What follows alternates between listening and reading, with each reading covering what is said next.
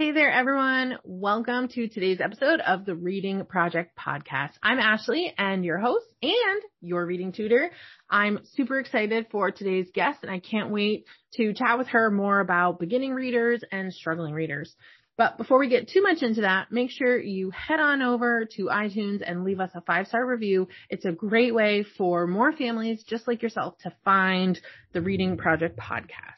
Really means a lot to me. I love reading the reviews and hearing from you about what connections you're making and what you're liking. I would also love it if you would take a screenshot of the episode you're listening to and share it in your stories on Instagram and tag me at Your Reading Tutor. Okay, today we're going to be talking with Lori, and Lori is a certified level Orton Gillingham practitioner, and she has over 35 years of experience teaching in public, private, and homeschool settings. She has strength in reaching kids with learning disabilities and is also a dyslexia therapist. She knows that children learn best when they're relaxed and happy, comfortable making mistakes, because learning is a process and it's important to celebrate progress over perfection. She has been a private tutor for years and she's always looking for the best way to show students what they're doing right and where they're excelling so that she can also help them to understand what they need to practice. All right, let's go. Hey there, welcome to the Reading Project Podcast, where I help you build stronger readers one episode at a time. I'm Ashley, and your reading tutor. My experience as an online tutor, classroom teacher, and the mother of a reluctant reader has allowed me to bring a fun and effective approach to building stronger and more confident readers. I created the Reading Project after working with dozens of families in my business that needed support in helping their readers at home. I want parents and caregivers to know that you don't have to be a teacher to help your struggling reader. I'm here to help with book suggestions, homework tips and tricks, tools and ideas for tackling reading, writing, and spelling work at home. I am on a mission to help you develop a culture of literacy and a love of stories with your children. Let's do it. All right. I am so excited to be here for today's episode of the Reading Project Podcast. Season 2 has just been amazing. So if you're just joining us for the first time, make sure you scroll back and look at some of the past episodes from Season 2 because we've had some really amazing guests. And we have another amazing guest with us today, and her name is Lori. Welcome, and thanks for being here, Lori. Thank you, Ashley. This is really exciting. I'm thrilled with your Reading Project Podcast. I think it's amazing, as you said, and it's just been a real motivator for me too, to recognize that, so many parents are looking for information. Yeah, well, thank you so much. And that's really what, that's why it was started and what we're here for. We want to provide just more accessible information for families that are just trying to understand what their kids are going through and how they can help them. Mm-hmm. So why don't you go ahead and get started by telling us a little bit about your educational background, your experience, sort of where you are in the world and how you got there. Where I am in the world and how I got here. Well, I'm in New Orleans, Louisiana. Oh, very cool. I've been there. Yeah, good. I currently do private tutoring online and in person. And I've been doing this since 1981. But primarily after I got my master's degree is when I really started tutoring. I taught for 3 years in a small school here in New Orleans, and I was teaching 6th grade, and I loved it. But I realized that I really wanted to get a master's, and I thought I was going to get a master's in social studies because I love history, and I thought I'd love to teach history to junior high and high school kids because I could make it interesting and exciting, and it's not boring.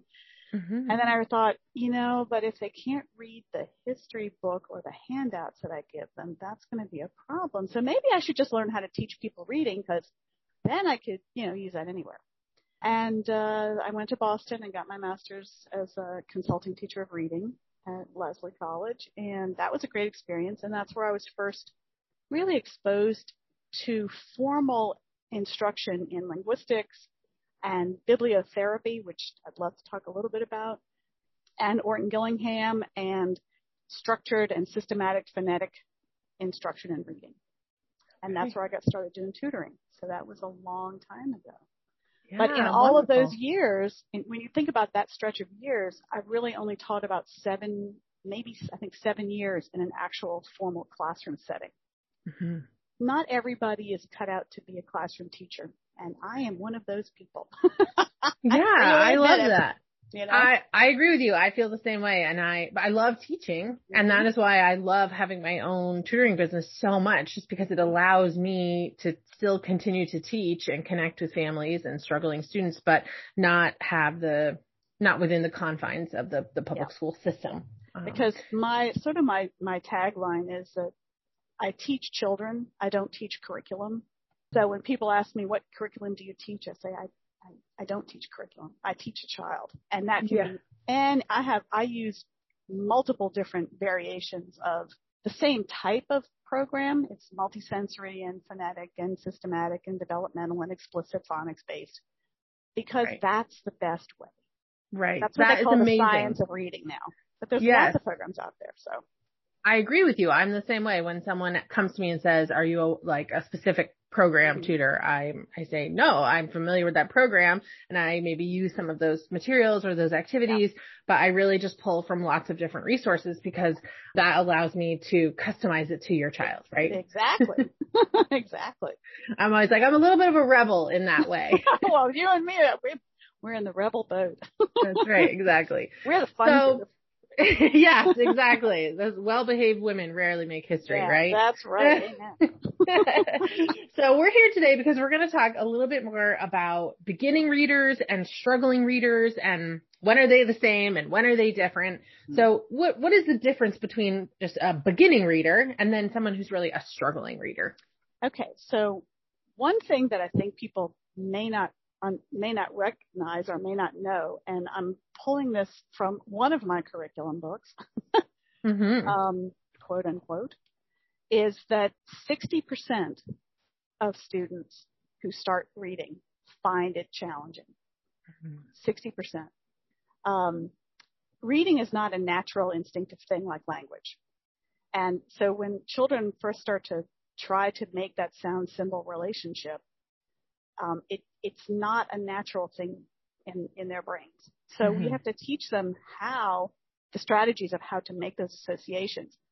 So if you notice that your preschooler is having difficulty, you're doing rhyming, Mother Goose rhymes or any other kind of poetry or songs or anything where there's rhyming words, if they are struggling with actually hearing the sounds and working with the rhymes and making rhyming words, that could be a problem with auditory processing, maybe.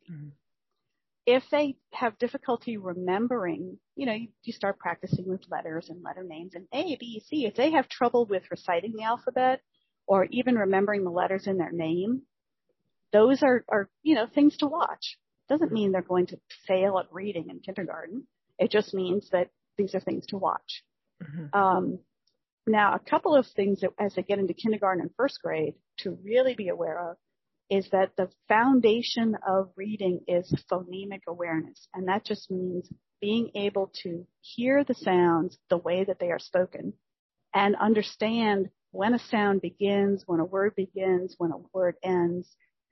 So if a child is having difficulty with there's a natural flow to our language, and if they're having trouble with that linguistically or you think they need speech and language therapy, that can also piggyback onto developing into reading problems. Kids that have trouble hearing the syllables in a word, that's usually where people start, is with syllables. If your kid's having difficulty breaking the word, if you say table, how many syllables in table, and you're actually saying it in syllables, and they don't process it that way, that's something to really be aware of. Right. And then the next step in that is first you're breaking the words into beats or syllables, and then you're breaking simple words into sounds. So if you say cat, cat, oh, what's the first sound? And your kid says, but. They're not making that connection. So phonemic awareness is really the basis for a lot of the issues that start with struggling readers in the beginning. Right, right. And all readers, right, start out as beginning readers. Exactly. And as you are watching them learn how to read, you should be seeing progress, right? So if your child fits into that 60%, right, that they might find it challenging or difficult, that's okay, right, at certain points in development. Yes, exactly. we don't expect kindergarten children to recognize and be able to distinguish clearly all the consonants and the vowel sounds until well into the second half of kindergarten. Right. So, right. you know, now I was one of those kids that I don't know how I learned to read. I think it was just because I had my father and mother read to me a lot. And for some reason, I figured it out. Yep. That's about 5%. 5% of the population. It's that easy. So I'm lucky in that regard. Mm-hmm. Math. I always tell people I'm a reading specialist for a reason. Yes, exactly. So actually, the kids who really struggle, it's about 18 to 20% of kids will continue to struggle with that phonemic awareness and developing the skills necessary. So the sooner you can identify that in your child and try and find help, the sooner the better. And I have started getting parents contacting me. Normally it's been, third grade and after, because that's when the schools generally start to identify kids by third grade. But I now have multiple parents contacting me whose kids are in kindergarten, first and second grade. Because one of the things they know is they had trouble in school with reading, or older brother is not having problems, younger brother is, or my uncle Frank never could learn how to read and he struggled. The kids that are really struggling that we can possibly label with learning disabilities or dyslexia, I like to say they're just neurodivergent because really everybody has problems in something or another. Sure. Just more critical in reading. That is, they have found it's a genetic problem.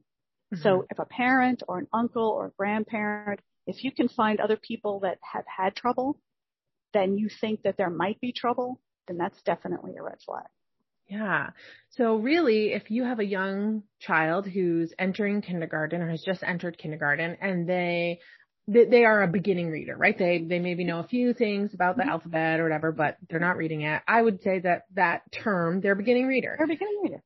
But if by the end of kindergarten, you haven't seen a lot of progress in their understanding and their ability to recognize sounds and syllables, then would you say you're starting to see them more as like a struggling reader at that point? Yes, definitely. And I think too, one of the things that I do with children, especially, the younger children that I'm working with now, I have letter tiles, the alphabet in small letter tiles. And the first thing I do is we match up the tiles onto a board where they all look the same. And then once they're comfortable with that and they can do that, then I break up the tiles into chunks. So A, B, C, D, E, F, G, and then I give them those and I have them put those in order. Lots of kids can recite the alphabet, but if you really watch, they stop usually somewhere around K, and then they get confused and they have to go back to A, and then they get to L, and then they have to go back. And so I try to build in that fluency of just knowing the letters and boom, boom, boom, boom. I can put them in order and I know the sounds. And they should be able to do all of the consonants. They should be able, and some of kids will be able to do what we call digraphs. So CH, SH, TH, two letters that make one sound. And a lot of kids can do their short vowels and some other sounds by the end of kindergarten. But definitely, if they're still struggling with that connection between sound and symbol, you need to consider, is there a speech problem? Did they have a lot of ear infections when they were infants? Did they have tubes in their ears? Because that's another indicator that they might have trouble. I've seen kids that had hearing difficulties as well. So, checking all of those things consistently as they're growing up to make sure that that's not in their way is another thing to do. Right. Okay. Great.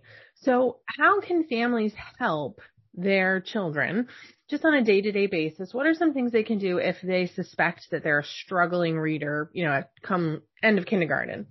You want to start strengthening that sound symbol relationship. If you can't find a tutor to help, or even there's a lot of things online that you can do.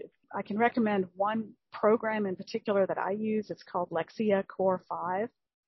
And I use that. I have students that I work with in private practice, and they also do that on their own, and I monitor their progress.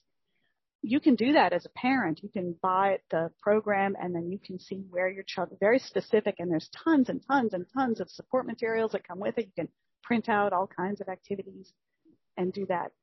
I was a homeschooling supervising teacher for about 100 families when we lived in Southern Alberta. Mm-hmm. And I went to a conference, homeschooling conference, and one of the presenters, someone asked that question, what's the best way to help my children with reading? And they discussed it a little bit. And then a parent said, well, I read to my children every night. How Mm-hmm. long should I continue that? Because it meant they can read by themselves now. And the presenter made this statement, and it stuck with me, and this is more than 20 years ago. He said, you should read to your children until they are reading to their children. Oh, I love that. I did. It really stuck because and as my kids grew up, in middle school, in high school, sometimes they were asked to read things that were really difficult.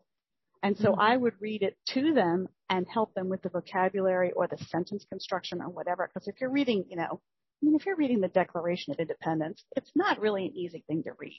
To understand, Not speaking really. a foreign language, really. So that is something that you just do. You read to them. Right. And I think, like you're saying, what you mentioned before about with older students, it is a little bit deeper than just reading the words on the page, but talking to them about what you're reading. And if you notice a vocabulary word and you think, hey, do you know what that word means? Like, just ask them. Yeah. My daughter is so great at just saying, what does that mean? Like she always asks, but kids don't always ask. So that's right. Especially if they've been struggling before, they don't want to show that, so building that trust. I always tell parents when we start working together, the first 6 weeks is really just me getting to know your child and your child getting to know me and be comfortable. And after 6 weeks, you should see a shift in their comfort level. And it's been consistent in all the years that I've been tutoring. It's like 6 to 8 sessions with someone who is able to help the child understand you're not lazy, you're not stupid. It's not that you can't do this. There's only 26 letters in our alphabet. There's only 44 sounds in our speech, right? So they're speaking fluently. In fact, most of the kids that I work with are really smart, very creative, really artistic. They have very good verbal vocabulary. Right. And so I just keep pushing that. You know this. You already know this. You know what a noun is. You know what a verb is. You know that this word says house. You do. You know all those sounds. Now we just have to match it up and just keep reinforcing that that's what we're doing. Right. Yeah. I love that. I couldn't agree more. And I feel like that has even created a shift for me in my private tutoring practice. When I first started, I wanted to communicate the results that I could get in a short amount of time, because sometimes that does happen. It does. But in the last year, I have learned that more often tutoring is a long game, right? It's more of a marathon, and that it takes, like you said, the 6 to 8 weeks to really develop that relationship of trust and collaboration, especially if you have a child who's a year or 2 years behind where you want them to be reading. Technology has been a great thing, though, for me, because I've been able to send kids things through Gmail. Even the little kids have a Gmail account through Google Classroom. Right now, I have a fourth grader and a sixth grader who are sending me when they have to write a summary of a story or whatever they're doing in their English curriculum. They send it to me, and then I make comments just like I do I'm working with an adult PhD student who is writing her thesis, and she's dyslexic, and she's, that's a mountain to climb to do that. But, I send comments back and forth on Google Docs, and the kids, easy for them. By the time they get to third grade, they can manage all this. So. Right. We have mentioned that in previous episodes. It's worth saying again, but what you're talking about is access to amazing educators to support and scaffold, these skills for your students. So if you're out there listening and you're thinking, well, how can an online tutor help me? You've just heard a great example of a way an online tutor can help you. and I told you earlier, I'm going to share a bunch of links that I send to anyone who contacts me for information. Yes. Yeah. We'll make sure to put all of those links in the show notes when the episode goes live. Absolutely. Okay, great. And if you have any specific graphics or things you want to share with listeners, we can also share those when the episode goes live on social media. All right. So what advice do you have for families with young children who haven't even begun to study letters or reading yet? Well, first of all, read to your children until they're reading to their children, which is going to be a long way off if they're just beginning, but just remember that. And you don't have to read just little kid books. When I was a child, I don't really remember very many picture books. There were a few, but not that many. My father read Wind in the Willows, Winnie the Pooh, Alice in Wonderland. Those were the rich literature books that had a lot of good vocabulary. I didn't always understand all of it, you know. We also read the cartoons in the newspaper together. So, you know, graphic novels now are all out there. I'm sure there's some that are more appropriate for younger kids. Absolutely, there are. Yes. Right. One of the things that I always emphasize is use the vocabulary of, it's not really academic vocabulary, it's more like instructional vocabulary. So, for example, make sure that your young children understand first, last, beginning, end, before, after, because then if they really understand those words, then you show them a word when you get to that point and you say, this word is, or whatever, however you want to do it, what's the first letter? What's the last letter? But before you show them any words, any letters, do everything auditorily. That's the key. They have to be able to process those sounds easily before you ask them to match them up to some symbol. I went to Russia and I spent 6 months learning the Cyrillic alphabet so that I could read the subway signs and know where to go to the bathroom, you know. So it's like the sound symbol relationship is all I needed to know because it's a phonetic language. So that's one thing. There's another word that very young children understand at an early age, and that's the word no. I avoid that word like the plague. I bite my tongue so I don't say it.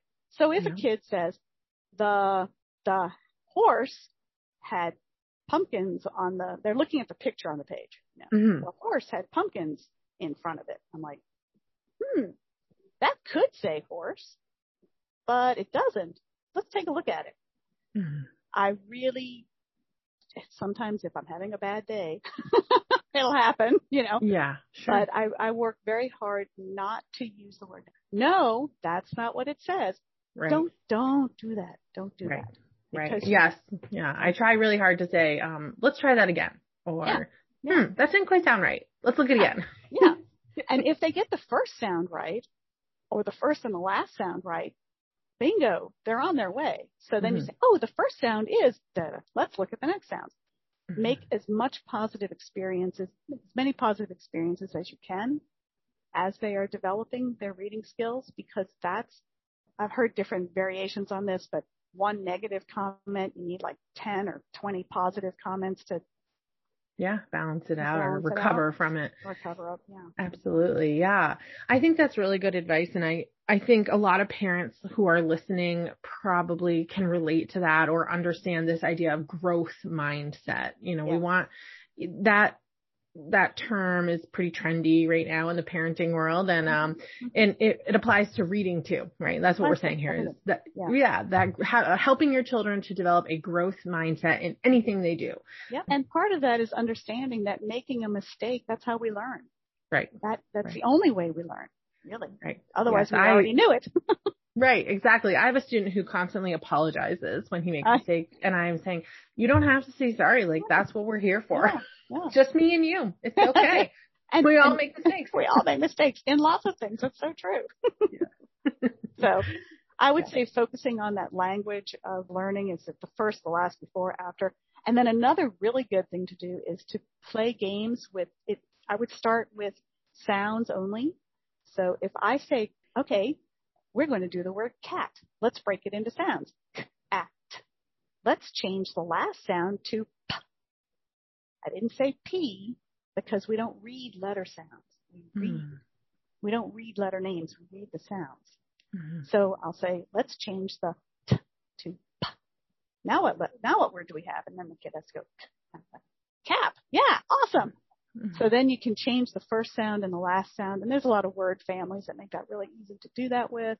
Do it auditorily. If they need something visual, then like using different marbles or any kind of thing that they can mark out 3 or start with 3 sounds or 2 sounds Then don't start with a 5 sound word. That's too much. Right. I have one student right now that she is in 5th grade, and we are just beginning to work on 4 sounds in a word for her to be able to carefully sound out a word. And right. that's a linguistic processing issue.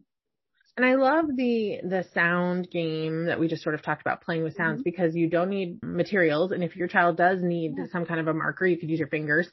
And so you can play it in the car while you're waiting in line at the grocery store, or, you know, there's a lot of times where you can sort of just do a few of them. My kids will do 1 or 2, and then maybe they get sick of it and we move on. But if you if it just becomes part of your family's culture, then it's like easy to remember to do that for a few times a day. So I love what you said about family culture, because part of my family culture, I was an only child. So of course I got a lot of attention. However, also meant I spent a lot of time alone because, you know, I'm an only child.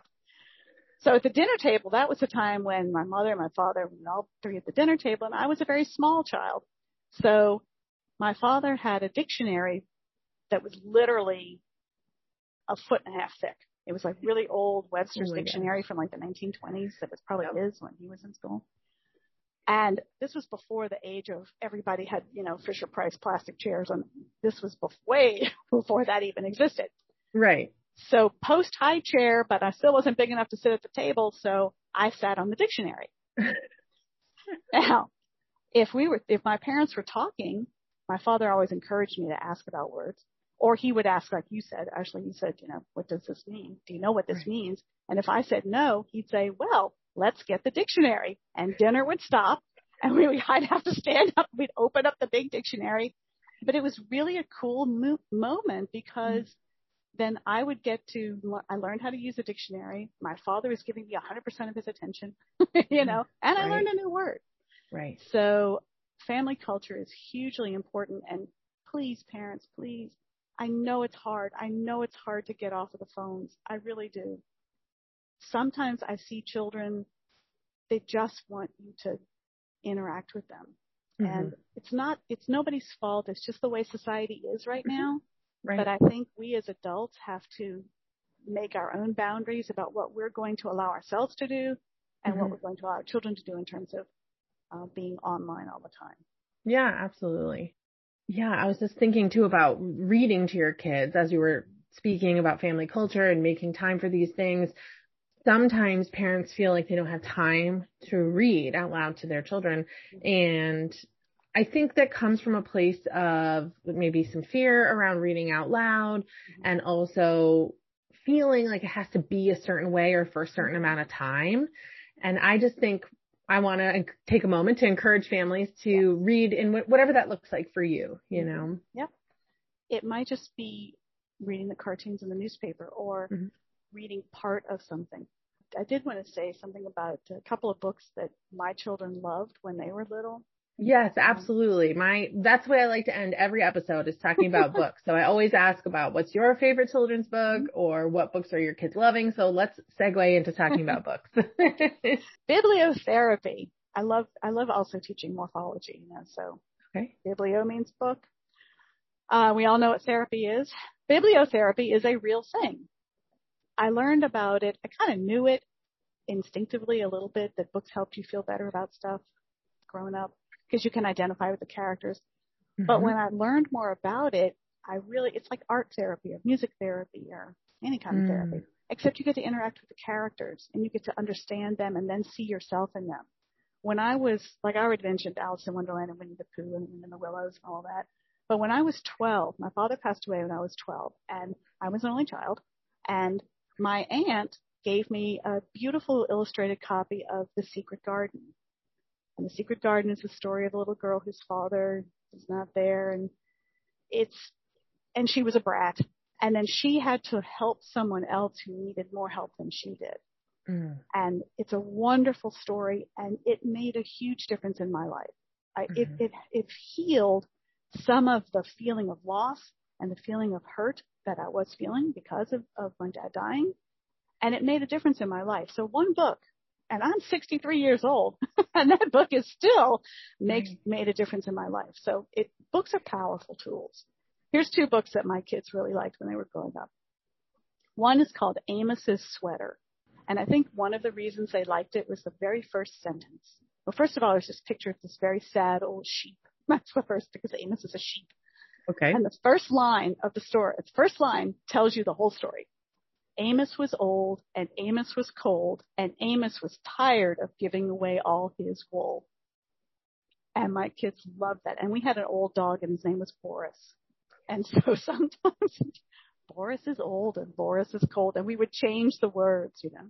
Right. And the other book that they loved was Officer Buckle and Gloria by Peggy Rathman, because Officer Buckle is like a safety officer that goes to the school, and Gloria is a dog that goes with him, like a service dog that goes with him. Yeah.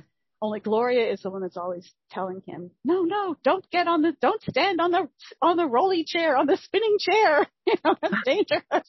So it was really a fun way for them to learn, you know, and we still joke about don't stand on the spinny chair. And my kids are in their 20s, my daughter's, you know, in her early 30s. They remember that both of those books. So that's amazing. Yeah, it is. You really don't know. You really don't know what's going to make the difference, and it doesn't have to be, you know, a classic. Right. Well, I love that you said books are powerful, and you don't know which book is going to be the one that can really impact your child. And I know as a mom myself, I want to be the person to introduce that book to my kiddo. You know, I want to be there for that moment and for that transformation. So that's wonderful. Thank you so much, Lori, for sharing everything today. This has been really wonderful. I had never heard of the term bibliotherapy, so I'm excited to dive into that. Learned a new word. Learned something new today. That's one of my favorite parts about doing these podcast interviews is getting to meet all these amazing educators and learning so much from all of you. So thank you again for being here with us today. Thanks for asking me. It was fun. That was a really interesting episode with Lori today. I hope you enjoyed that as much as I did. Like I mentioned in the end, I have never heard the term bibliotherapy. I've heard of art therapy and music therapy and all kinds of things, but never bibliotherapy. So I'm excited to head on over to Google and check that out and see what that's all about. I loved talking about the difference between a struggling reader and a beginning reader, and how all of our students start as beginning readers, right? When they're first learning the alphabet and learning letter sounds and how to manipulate sounds and just all about our language, right? We all start as beginning readers. And 60% of students find learning to read challenging. But at some point, it does become more than just being a beginning reader. If you are not seeing progress over the course of the year with your child being able to process and learn the sounds and the symbols and how to put them together and all of those things, right? Then your child may, in fact, fall into a different category of being a struggling reader. So one of the things you can do as a parent is to really help your child to strengthen the sound symbol relationship. Lori shared with us that she loves using Alexia. I know that's a great tool that a lot of schools use and is also available to homeschooling families. And also using a tutor, right? That is one of the great things about online tutoring is that you have access to so many different educators who can help you navigate these skills and help you and your child figure out sort of where the gaps are and what they need to work on. And read all the time to your kids. I love that Lori said you should read to your children until they are reading to their children. Often we think of reading out loud to our kids only when they are young, but really we want to continue and develop that culture in your home, right? As a culture of literacy where you're going to read to your children long past picture books, right? You can read to them all different kinds of things.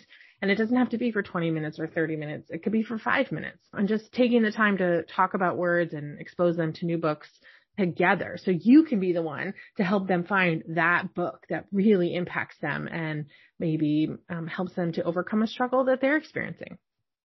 Okay. I hope you enjoyed today's episode with Lori. I'll make sure to include some links in the show notes to where you can find her and some of the resources that she shared with us today. Until next time, keep reading. Bye.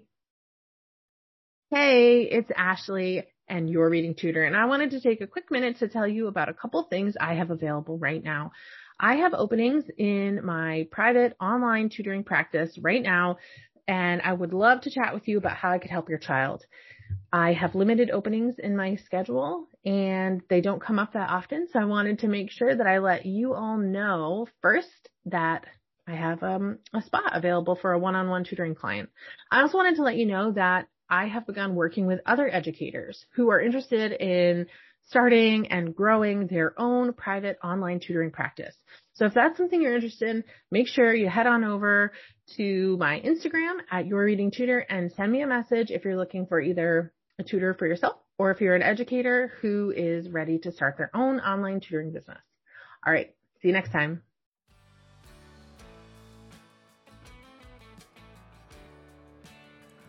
Thanks so much for listening. And if you know anyone who might be interested in joining us and listening in on my podcast, I would love for you to share it. And I'd also love to connect with you on social. You can find me on Instagram, Facebook, and Pinterest. All my links are in the show notes. Make sure you head over to my website at www.yourreadingtutor.com to sign up for my newsletter so you'll be notified when new episodes come out and any new promotions or services that I'm offering. You can also find my free signature 3-step reading reward system on my website. You'll be able to download it and just get started right away, helping your struggling reader to reach their potential. Keep reading. See you next time.